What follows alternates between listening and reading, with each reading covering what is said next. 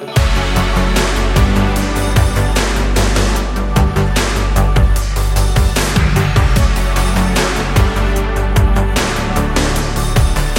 everyone, welcome to Indie Music Marketing.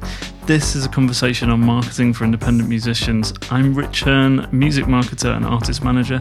Join me as I talk to a different guest every week about what's working, what isn't, and how to be productive and not just busy when marketing yourself and your music as an independent artist in 2020.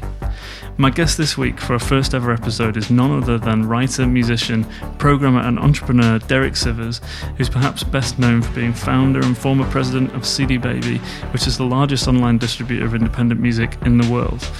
I've been a fan of Derek's work for a long time. He's a prolific and consistent source of inspiration for me, and is such an honest and generous, thoughtful and open human being that I knew he would bring something uniquely inspiring to the table. He's also a great raconteur and storyteller, and he certainly didn't disappoint during our conversation. So, without further ado, here is episode 1 of the Indie Music Marketing Podcast with Derek Sivers.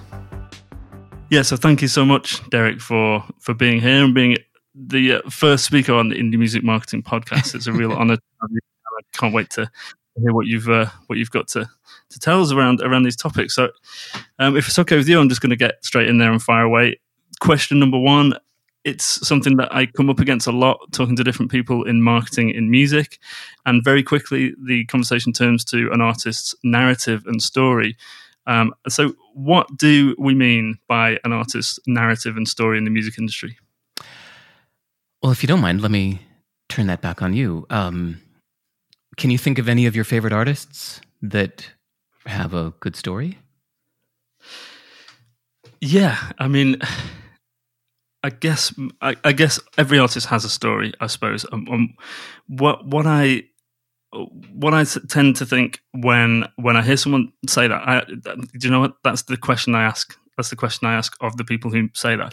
So very recently, I was speaking to a distribution company, and their kind of marketing department, and the head of marketing started talking about narrative, and I forgot to ask him actually. But yeah, good question.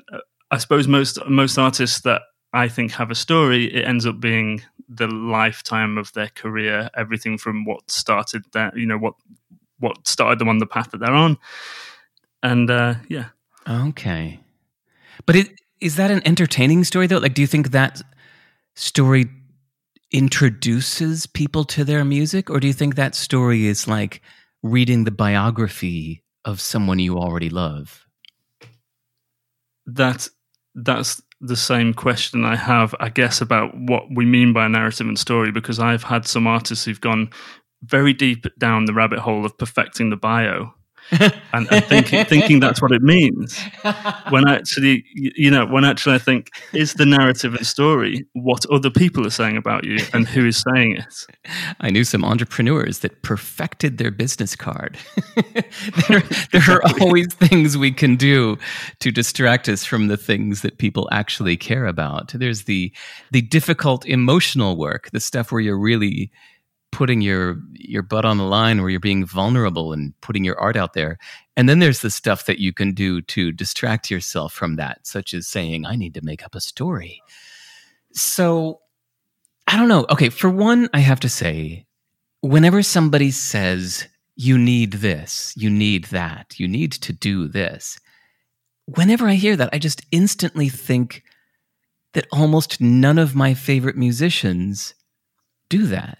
Whatever that thing is. Like, even if people talk about the absolute crucial importance of playing live, about live shows are everything.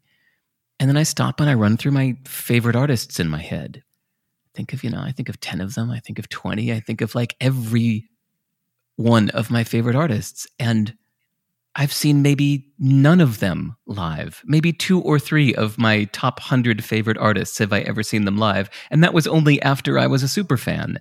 So this thing about saying that you have to play live, well, no, that's obviously not true. As for the story, I don't think we need a story. I think we need a sentence. We need a phrase, right? So you need to have a curious answer to the most common question, because always and forever, for the rest of your life, people are going to ask you, what kind of music do you do? So you will always and forever have to answer that question. So you have to have a good description prepared in advance. If you just have one interesting phrase to describe your music, you can make a total stranger wonder about you. You can make people curious in one sentence. And in fact, I've got a little story of taking this to an extreme. I've been kind of preaching this for years, the importance of having a good sentence about your music. And I was speaking at a big music conference in the US. It might have been South by Southwest.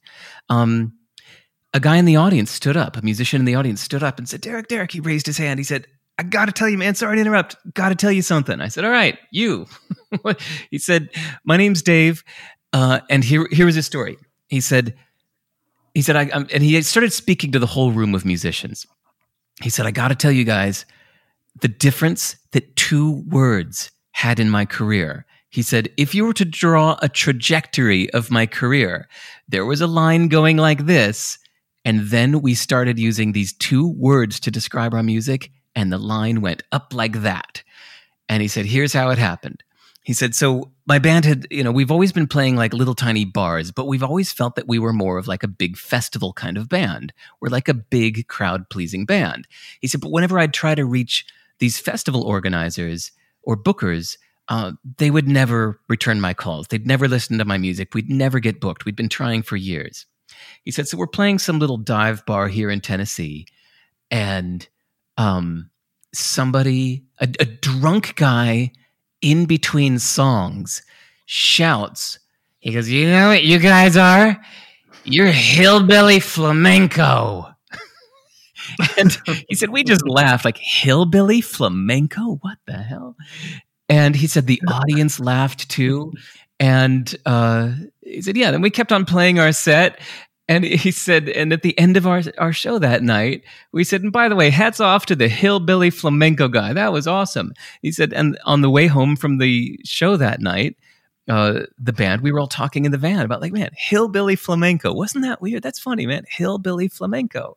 And he said, then, next time we had practice, next time we had a gig, we said, we all remembered that phrase, hillbilly flamenco. We should start using that. It doesn't really describe everything we do, but the audience liked it, didn't they? We should use that. So he said, from that point on, every time we did a gig, we would tell the audience, if you want to know what kind of music this is hillbilly flamenco. And he said, then we'd actually quiz the audience at the end of the night. We'd say, all right, everybody, our name, this is Dave Fetter's band. And when your friends ask you what kind of music you heard last night, what are you going to tell them? And the audience would go, hillbilly flamenco. And he's like, Derek, our career took a turn that week. He said, from that point on, our audiences at our shows increased. And he said the final jackpot was one of these festival booking agents that we'd been trying to reach for years. We called him up. It was about a month or so later. I said, hey, man, we sent you our package. Did you get the chance to listen to it? And he said, I don't know. What kind of music is it? He said, it's hillbilly flamenco. And he said, the booker went, all right, man, I got to hear this. He said, you know what? I'm going to give you my home address this time. I want hillbilly flamenco. I got to hear this. And he said, yeah, he actually listened to it after all those years because we called it hillbilly flamenco and we started getting booked at the festivals. Amazing. So there's the importance of having a good phrase to describe your music. Story? Cool. I think story is like after people are interested in you as an artist, then you can concoct a story. I don't think it's like something that's going to get the world's attention on you.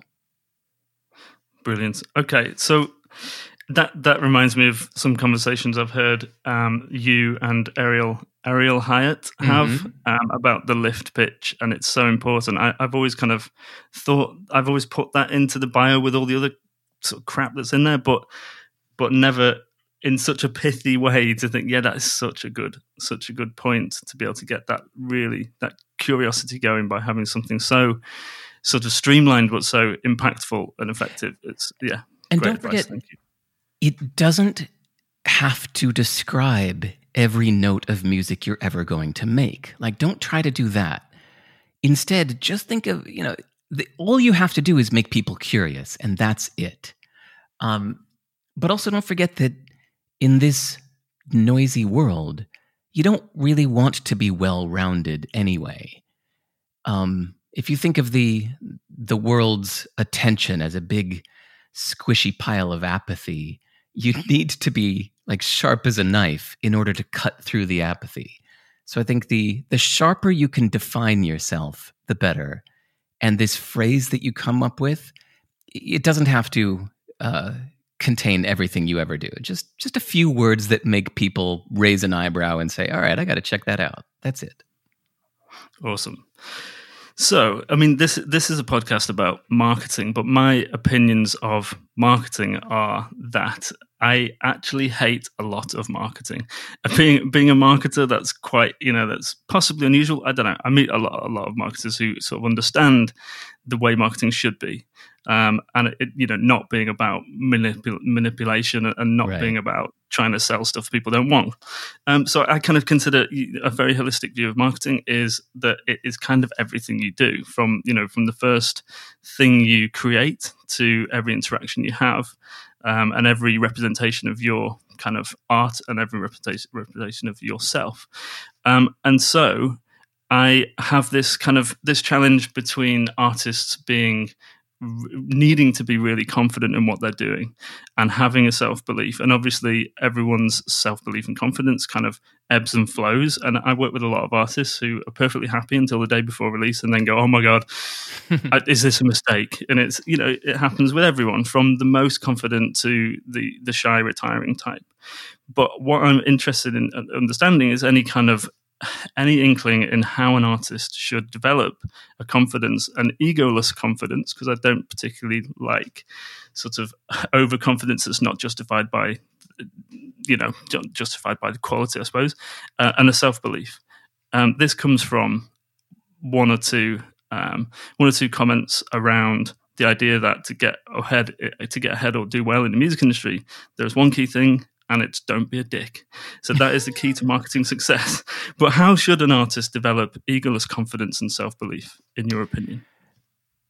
I think in dating and in many aspects of life, there's a little truism that confidence attracts, but vulnerability endears. So I think you don't necessarily need confidence as much as you need vulnerability. So my advice is to develop in public. So let people see you improve, maybe even deliberately suck at first. So here are some examples. Benny Lewis is an Irish guy that didn't know any foreign languages. He only spoke English, but he decided he wanted to do something about that. So he turned himself into a language learning Superman. And what he would do is he would pick a language that he didn't know at all, and he would make videos of himself literally like the day he started learning it, like 30 minutes after he's ever picked up the Indonesian language for the first time. He makes a video and puts it on YouTube of like him stammering through trying to say my name is and whatever. And then every week he would post a video of his progress this week. And you got to see Benny Lewis going from this embarrassing, unable to speak, all the way through fluency 6 months later or whatever it was. So that's one example. Jennifer DeWalt is... she decided that she wanted to learn computer programming. So what she did is she started building one website every single day and sharing them publicly. And her earliest ones were just little embarrassing pieces of trash or whatever, but it was sharing her learning process. Even though she had no previous experience, you got to watch her go from, you can now look at it, they're archived. So you can see what she was doing on day 1 versus day 180. It's amazing to see how much she improved. And the web is filled with examples of people learning to draw, for example, showing their early drawings and the kind of monthly progress until where they are now. So I think we should do the same in music. Don't think that you need to hide until you're perfect, because, you can obviously see the flaw in that plan. I think people think highly of you when they see how hard you worked and improved. And by doing this, you get to build an audience over the course of years if you develop in public. Tech entrepreneurs in the Silicon Valley circles have a common saying that's something like, if you're not embarrassed by your first launch, then you waited too long. So the idea is that you're never ready. It's never finished. Like hopefully in 2 years, you'll be embarrassed of everything that you released now, because that means you're improving. Like you should be embarrassed of your previous stuff, because hopefully you're going to keep getting so much better in the future that no matter how much you perfect it today, it's going to be much, you're going to be much better in a couple of years. So yeah, writers, computer programmers, athletes, painters, language learners, and academics. I think in all fields, people are embarrassed of their previous releases, right? So I think the only thing you can do is to just keep releasing and keep improving.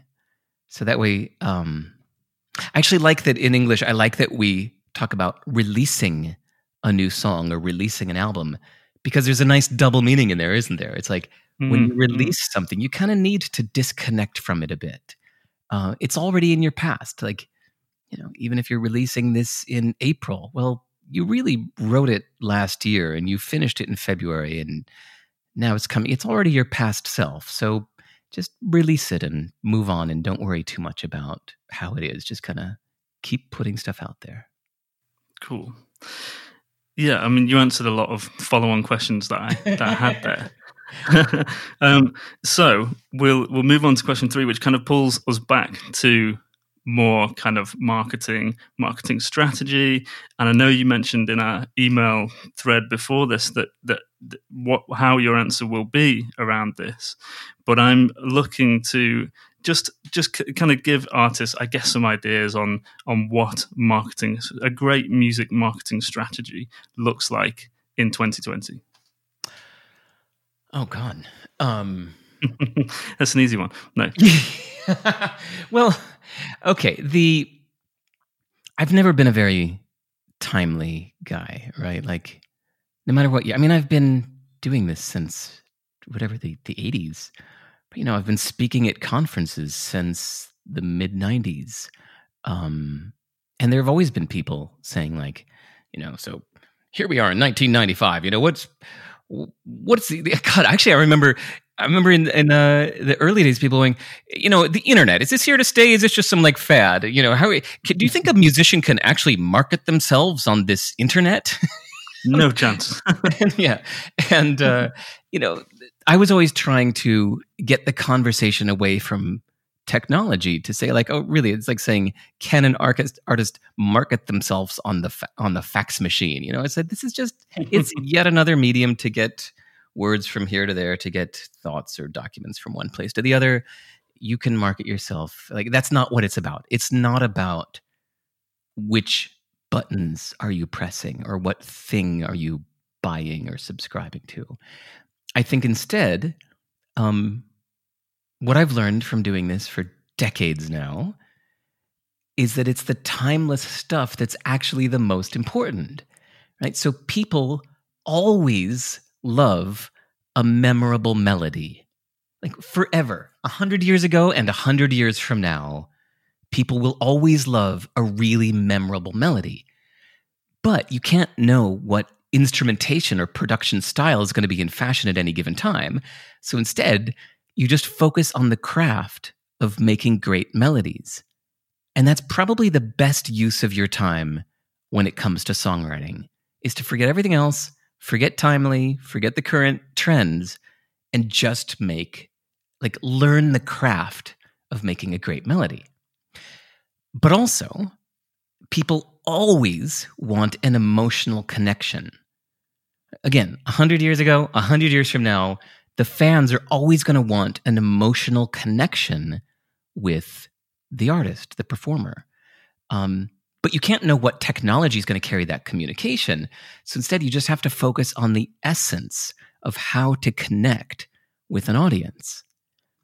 And that can come down to reading books about great writing. And there's a Chip and Dan Heath, Heath, I believe, had a book called Made to Stick or Make It Stick or something like that, where they studied just tons of research about what makes certain messages stick in our head better than others. So I strongly recommend you get outside of the music and music-only circles and look to books like this that have focused on what it takes to make an emotional connection. Even studying what screenwriters do with movies, where it's like, okay, how do we pull the heartstrings in this scene? You can do that with your communication with your audience. And even the way that you're performing on stage. You're not just getting up there going, hey, everybody, well, here's my song. But you find a way to make an emotional connection with your audience. And lastly, you never know what song is going to hit. And I think that's been one of the funniest things about being in the music business is over and over and over again, the song that ends up becoming a hit. If you read an interview with the artist or the writer that wrote it, they're almost always surprised by it. Like, man, I wrote 100 songs. Most of my songs are better than that one. Why did that one become a hit? Well, it was just they were in the right place at the right time, and somebody who was making a movie wanted to put it in their movie and such, and now that song is a hit. But you can never know which song is going to be a hit. So the only smart thing to do is to just keep writing lots of songs and not try to think that any one song or any one thing you do is going to be a success. Write as many songs as you can, try as many things as you can. And I think of the metaphor of if getting lucky and having a successful music career is like the equivalent of having a handful of Yahtzee dice, and you roll them and they all turn up sixes at once, like 5 dice all at once, you roll a 6. The only way that's going to happen is if you roll a lot. You have to throw those dice every minute of every day. And if you keep doing that, you're going to at some point roll 5 sixes at once. And I think it's the same with the stuff that we do with our music career, that whatever it is you're doing or trying, you just do lots of it, right? Where there's lots of songs or lots of reaching out to people or lots of marketing efforts or lots of learning and reading books about different crafts and techniques, including go find some books that no other musicians are reading. There was a series of books in the mid 90s called Guerrilla Marketing, spelled GUERRILLA, like guerrilla warfare. The author was of those. J. Conrad Levinson. They're totally out of style now, but that's why you should find them and read them, because most people aren't. And those had some brilliant ideas in there that I'll bet if you read them now, you'll find a way to apply that to 2020. Yeah. I love that answer. That idea that it's just a case of, as Seth Godin calls it, when you're going to show up consistently. Yeah. And I guess, again, another slight tangent here, but I want to talk about independent musicians, because for as long as I've been doing music and helping musicians, we all start off, unless you're in some other world, as independent musicians. And it's independent musicians and independent music that is the lifeblood of the music industry, and the art and culture that's around it all comes from just people deciding to do music. But there is this kind of middle ground of artists who are not the big pop jugular artists who take over the world, but they sit in, for want of a better phrase, the middle class of musicians. But it's often difficult for artists to even know that sort of sustainable independent career for musicians exists. So the question, I guess, is, first of all, do you believe in sustainable independent careers for musicians? I have a feeling I know which side of the fence you're going to sit on there. No, but, I won't. Is it a realistic now? realistic career choice? Is it a realistic career choice? No, But I mean, neither is being a Hollywood actor. But, there's the thing that we pursue, which is not always the thing that you end up doing, right? Like, I was pursuing the path of being an artist, but also like a record producer in New York City. And I just built this little thing to sell my CD. And I was not expecting that. But in hindsight, you could say, well, everything I did up to that point was kind of leading to that path, right? I mean, it was a weird little fluke of random luck and timing, but it led to something else, And again, I read a lot of stories of musicians and read their success stories and how things happen. And so many times you hear of somebody that was really pursuing something else. Like, I'm sorry, going way back decades, but for some reason off the top of my head, because I was just listening to the Talking Heads, Talking Heads, they were just, they never set out to be musicians. They were all in art school together. And they just said, like, let's make a band just to kind of get away from drawing and painting. And they just kind of made a fun little artsy band that was kind of just, you're just being art nerds. And they became, huge, top whatever 10 hits. So you never know what path is going to hit. So it's being an independent musician was never like a working class kind of decision where you could like decide to be a dentist or something, and that you're going to be able to earn an income no matter what. But there are ways, of course, like if you really want to go this path, and if you really want to do music and nothing else, you're probably going to have to branch out and do every different aspect of it, right? So the last time I had a day job was 1992. I was working at Warner Chappell Music Publishing, and I quit my job in September 1992, and I haven't had a job since. And the way I was able to make a living as a full-time musician in New York City was to just say yes to everything. Somebody wanted a jazz pianist to play at an art opening. I was like, yep, I'm a jazz pianist. What does it pay? Like, it pays $600. I'm like, yep, then I'm a jazz pianist. And I quickly went and like practiced my ass off for 2 weeks before the gig because I wasn't actually a jazz pianist. And somebody says they need a heavy metal guitar solo on a dance record. I'm like, yep, I'm a heavy metal guitarist. I can do that. And somebody needs a singer to sound like whatever, George Michael. I'm like, yep, that's me. Like, whatever it took, whatever would pay, that's how I was able to make a living as a musician in New York City. But okay, there were two things hidden in your question there. For one is the advantage of being small. As an independent artist with only 100 or 200 fans or something, you can do things that Lady Gaga can't, And I don't know what those things are because I don't know what genre of music you might be, or if you might be a cellist in Moldova listening to this, or a punk band in Brisbane. But you've got your own version of something that the famous people can't do, and you can. You can make more of an emotional connection with your audience. You can send an email to your mailing list saying, "How are you? Are you affected by COVID-19? Are you okay? Can we help in any way?" Like, Lady Gaga can't do that. You can. There are examples of this in the entrepreneur world too, where it's like a lot of people look at Elon Musk or Jeff Bezos and they think like, how can we be the next Amazon or the next Tesla or something like that? But I think when you're small, you've got this advantage that you can do things that Tesla and Amazon can't, So again, if you don't mind, I'm going to, when I said there were two things hidden there, I think there's also a timeless aspect of what you can do for your career that's just, it's just timeless. Sorry to repeat myself.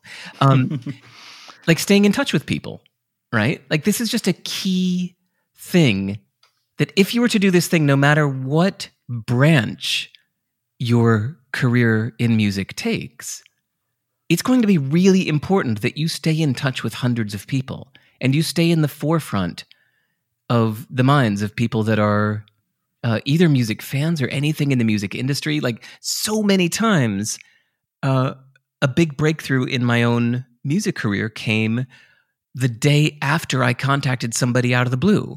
I would just like call up some agent that I had met once through a friend of a friend and just check in, how's it going, such and such. And then the next day, even though I hadn't talked to him for months, the next day he'd call me like, hey man, it's good talking to you yesterday. You know what? I think I got a gig for you. Something came up and just, you and I had just talked on the phone. So I had you in the forefront of my mind. Could you do this kind of gig?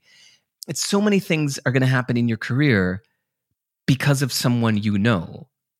And if you're keeping in touch with the people you know, then no matter what surprise thing comes up, you're going to be well positioned to be at the forefront of their mind. So I highly recommend that you learn to stay in touch with hundreds of people. And I read a great book once called Guerrilla PR. Nothing to do with the guerrilla marketing books, although I think he was kind of piggybacking on the success of the title. But Michael Levine, who is a publicist in Los Angeles, wrote this book called Guerrilla PR, where he had this great advice to separate everybody you know into an A-list, B-list, C-list, and D-list. He said, your A-list, these are your very important people. He said, contact them every 3 weeks. Your B-list, these are important people. Make sure that you contact them every 2 months. C-list, this is where you're going to keep most people. Make sure you find a reason to contact them every 6 months. He said, D-list, let's call those demoted people. Just contact them like once a year, just to make sure that you still have their correct info, just in case they end up, climbing up the list to another position. And you make these systems to keep in touch with hundreds of people because we don't know what the future holds. But these are ways to stack the odds in your favor.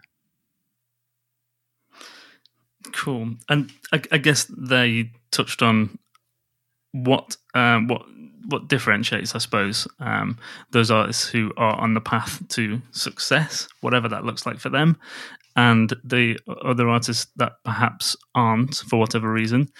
And I think the whole point of this podcast is to kind of try to unpick some of the areas of an independent musician's marketing or strategy, or even business strategy, or whatever you want to call it, which most artists probably don't want to call it either of those things, but let's say their career, and try and find the busy work and shift it out of the way for the productive, important stuff. Yeah. And like you say, relationships is so key to everything. It's people who end up making the decisions that impact where you are and what happens. So, the little thing I said 15 minutes ago about conferences in the 90s saying, should we be paying attention to this internet thing? I still think that we focus too much on the technology. I think that a lot of musicians wondering how they can get more successful think that there's going to be some like technology thing they can do, some button they can press, some gadget that they can get, or some site that they can do something through. And that technology is somehow going to make them more famous. But I think it's just, if you're focusing on the technology, it's the red herring. It's not about the technology. Ultimately, it's just about the actual people. And never think of them as a crowd. Don't forget, these are just individuals that really do want to connect with you. Like, hearing from you might be the coolest part of their day. Like, if they subscribe to your mailing list and you say something, saying like, hey Dave, saw you subscribed to my mailing list yesterday. Thanks. Like, where are you based? Can you tell me anything about yourself? Like, you might have just made his day, like, he heard your song on the net and liked it and subscribed to your list, and now you're emailing him. OMFG. That's the coolest thing that happened tonight. So don't forget about, it's all human stuff. It's not technology. Absolutely. So with that in mind, if we move on to the last question, I think you've already offered a lot by way of kind of tactics, if you like. But I really want to sort of put something together that may well become a book of a sort of a recipe book, if you like, for music marketing sort of tactics for independent musicians. And I presume some people will focus on, they'll kind of go, oh, if you do this thing with Instagram stories, you click this button and press this and do this. And that's cool right now and it works. And obviously in 3 years when Instagram doesn't exist anymore or whatever, that's useless. But I guess if you can discuss one marketing tactic in detail, so a kind of tactical deep dive, if you like, that independent artists could use to advance their career today. So get off this podcast and go away and do this thing, and it will help you. Okay. What I'm going to share is not the today tactic, like you said, Instagram stories or something, but the how to find today's tactic, so that even if you're listening to this in 3 years, here's how you find today's winning tactic. You have to use the tricks that work on you. So turn off your musician side for a minute and just go to your phone or your browser, whatever, and just be a music fan. Just slump in your couch and just be in the mood to be turned on to something new. And just go look for some new music. Just go, I'm in the mood to hear something new. And just go see what a normal person would do to find new music. Whether that means searching the web for a phrase or searching something in Spotify or clicking whatever it may be. If you do this, you're going to come across, let's say, for example, a media outlet that's going to be writing about new musicians, or somebody that's put together one of these listicles of like top 10 artists you must hear now. You're going to read about so many artists that you've never heard of before, or just see a bunch of photos and names of artists you've never heard before. And out of all of those, only one or two is going to really catch your attention. So then you have to ask yourself, why? Like, what was it that made me interested in this artist and made me click to hear their music instead of the others? And again, I don't know who or where you are, what genre you do, and I don't have the answer. But you will, in your genre, if you're acting like a music fan, notice what tricks worked on you. And get specific, ask yourself why like a certain photo or a description caught your attention. Like what exactly was it that intrigued you? And then analyze that and use that. Because then you can adapt those techniques and use them when promoting your own music. And this is going to change weekly or monthly. Sorry, if I'm being intentionally ambiguous right now, it's like you and I are speaking in April 2020. Like, everything's changing right now. Like, usually things change at a nice, slow, gradual pace. Last month and this month, everything is changing so fast. We don't even know if there are going to be cinemas anymore next year. Like, this might be like a quaint time where people look back and like, hey, you used to all get into a same place to go watch a movie with strangers in the room? Everything's changing. True. Sorry, go ahead. So true. It doesn't feel ambiguous to me. It feels more like trying to present something that is, again, as we've talked about quite a lot through this conversation, something that's timeless and will always be the case. So if you put yourself in the shoes of a music lover, which probably you are if you're doing music, then try to look at how you discover things, and like you say, create your own tactics out of your own way of discovering, and what turned you on to actually click that thing. Why did you even do that? And then what was it about it that made you love it and add it to your playlist? I think of these as tools for an unknowable future. Like, hey, you're heading off for 2 weeks of camping into this unknown forest. Here's what you should bring with you. So we don't know what your future has in store, and we don't know what's going to be hot next week or next month, let's say. So instead, you need to think about, what can your approach always be? Instead of somebody telling you, go do Instagram stories. I mean, usually by the time they've told you this, it's too late. Somebody else has pioneered that, and you'll just be the also-ran. But if you don't mind me kind of ending on an important message, you kind of said it at the very beginning, and I love that you said this, is that business is creative. Like, this, all marketing is just, to me, like the furthest extension of your art. It's the last extension of your music, right? So I'm waving my hands in the air thinking visually like this, but I'm holding up my fingers like I'm holding a little seed or an acorn, right? You had an idea for a song at some point, just a little snippet of a melody or a phrase or a riff or a groove or something like that. You took that little seed of a song idea and you fleshed it out. You added some parts to the arrangement. You made this creative decision what kind of instrumentation you wanted. Is this going to be violins or is this going to be trash cans? And then even while you were recording it, you made these creative decisions on the production values. Is this going to sound like some live musicians in a room with a nice kind of earthy, echoey kind of sound? Or are you going to go for like this really kind of distorted, electronic, twisted, very deliberately artificial sound? That was a creative decision you made while recording. And then you put it out to the world and you make these creative decisions with your photos, and you made a creative decision on what you're going to call yourself. You're going to call yourself Mark Smith, or you're going to call yourself the Crunchy Bastard. These are all creative, artistic decisions. But then what a lot of musicians do is when it comes to that final step of marketing, they turn off their creativity and they say, I don't know, just tell me what I should do. And I go like, no.